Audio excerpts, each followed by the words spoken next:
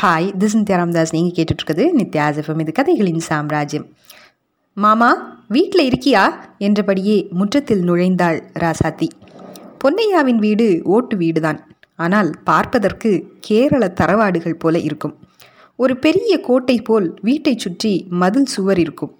கோட்டை வாயிலில் மரத்தாலான பெரிய கதவு ஒன்று சற்று பெயர்ந்த நிலையில் திறந்தேதான் இருக்கும். அந்த வாயிலை கடந்து உள்ளே நுழைந்தால் தெற்கு புறம் முற்றம் இருக்கும். முற்றத்தின் ஒரு மூலையில் வாடாமல்லி பூக்கள் பூத்து கிடக்கும். பன்னீர் ரோஜாக்கள் வாசம் வீசும். அந்த தெற்கு முற்றத்தில் பனைநார் கட்டில் ஒன்றில் உட்கார்ந்திருந்தான் பொன்னையா. மாமா, என்னாச்சு? என்ன யோசிச்சுட்டு இருக்க? நேற்று பட்டணம் போகிறதா சொன்னியே என்ற ராசாத்தியை. உச்சைக்கு போகிறதான் போகணும் புள்ள.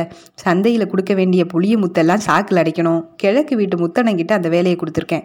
அம்மா வரும்போது பனங்கிழங்கும் கருப்பட்டியும் வாங்கிட்டு வர சொல்லிச்சு. வேற என்னென்ன செய்யணும்னு யோசிச்சுட்டு இருக்கேன் என்றான் பொன்னையா. மாமா, நான் எதுக்கு வந்தேன்னு கேளு மாமா. இந்த கார்த்திபை இருக்கானே, நான் சும்மா போயில என் ரிப்பனை பிடிச்சி இழுத்துட்டு போனான் என்று படபடத்தாள் ராசாத்தி.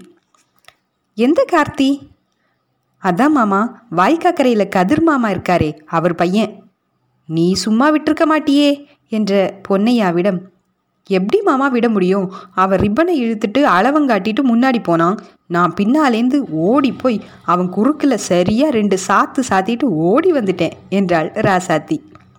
அரை டவுசர் போட்டுட்டு பள்ளிக்கூடம் போகிற பயலுக கூட எல்லாம் ராசாத்தி வம்பு வச்சுக்கிற என்றான் பொன்னையா. அதை விடுமாமா, இந்த அம்மா வேற பூனை குறுக்க போனா கெட்ட சகுனம், வானத்துல வால் நட்சத்திரம் தெரிஞ்சா கெட்ட சகுனம், கண்ணாடி உடைஞ்சா கெட்ட சகுனம்னு நிறைய சொல்லிச்சா. சங்க இலக்கியத்துல சகுனம் பத்தி ஏதாச்சும் இருக்கான்னு பார்க்க புறநானூறும் நிமித்தங்களும் அப்படின்னு ஒரு கட்டுரை வாசிச்சேமாமா. அதுல சகுனம்னா வடமொழி வார்த்தை, அதுக்கு இணையான தமிழ் வார்த்தை நிமித்தம்தான். நன்னிமித்தம் தீ நிமித்தம்னு அதை 2 வகையாக பிரிக்கிறாங்க. அதில் விளரிப்பண், அதாவது துக்க பாடல், ஆந்தை அலறது, கூகை குழறது, தலைவிரி கோலமாக யாராச்சும் முன்னாடி வர்றது, வானத்தில் வால் நட்சத்திரம் தெரிகிறது, எல்லாமே தீ நிமித்தம், அதாவது கெட்ட சகுனம்னு போட்டிருந்துச்சு மாமா. ஏமாமா, இதெல்லாம் நிஜமா? வீட்டுக்குள்ளே வரும்போது முதல்ல வலது கால் எடுத்து வச்சு வான்னு சொல்கிறாங்களே, இடது கால் எடுத்து வச்சு வந்தால் என்ன ஆகும்? அட என்ன ராசாத்தி, எல்லாத்தையுமா நம்புவ? அடுத்த தடவை உங்ககிட்ட யாராச்சும் வலது காலை எடுத்து வச்சு வான்னு சொன்னால், உங்களுக்கு உங்கள் வலது கால் தான் அவ்வளவு முக்கியம்னா இடது காலை வெட்டி வீசிடலாமான்னு கேளு, விழுந்தடிச்சு ஓடிடுவானுவ. எழுதப்பட்ட எல்லா இலக்கியங்களும் அந்தந்த காலகட்டத்துக்கு ஏற்ற மாதிரி எழுதப்பட்டது. அதனால எல்லா காலத்துக்கும் பொருந்துகிற இலக்கியம்னு எந்த புத்தகத்தையும் பிடிச்சிட்டு தொங்கக்கூடாது. தலைவிரி கோலமாக இருந்தால் கெட்ட சகுனம்னு சங்க இலக்கியம் வேணும்னா சொல்லலாம். ஆனால் பட்டணத்தில் அதை தான் ஸ்டைல்னு சொல்லுவாங்க.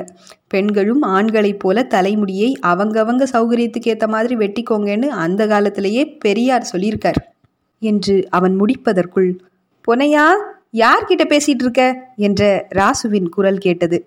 குரல் கேட்ட வேகத்தில் எழுந்து நின்றான் பொன்னையா. ரசாத்தி, முதல்ல கிளம்பு, நீ அண்ணன் வருது, என்னத்தையாவது சொல்லும். எனக்கு ஒன்றும் பயம் இல்லை மாமா என்றவள்.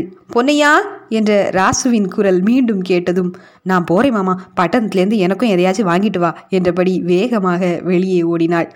என் மாமனோட மனசு episode 2. This Nithya Ramdas signing of.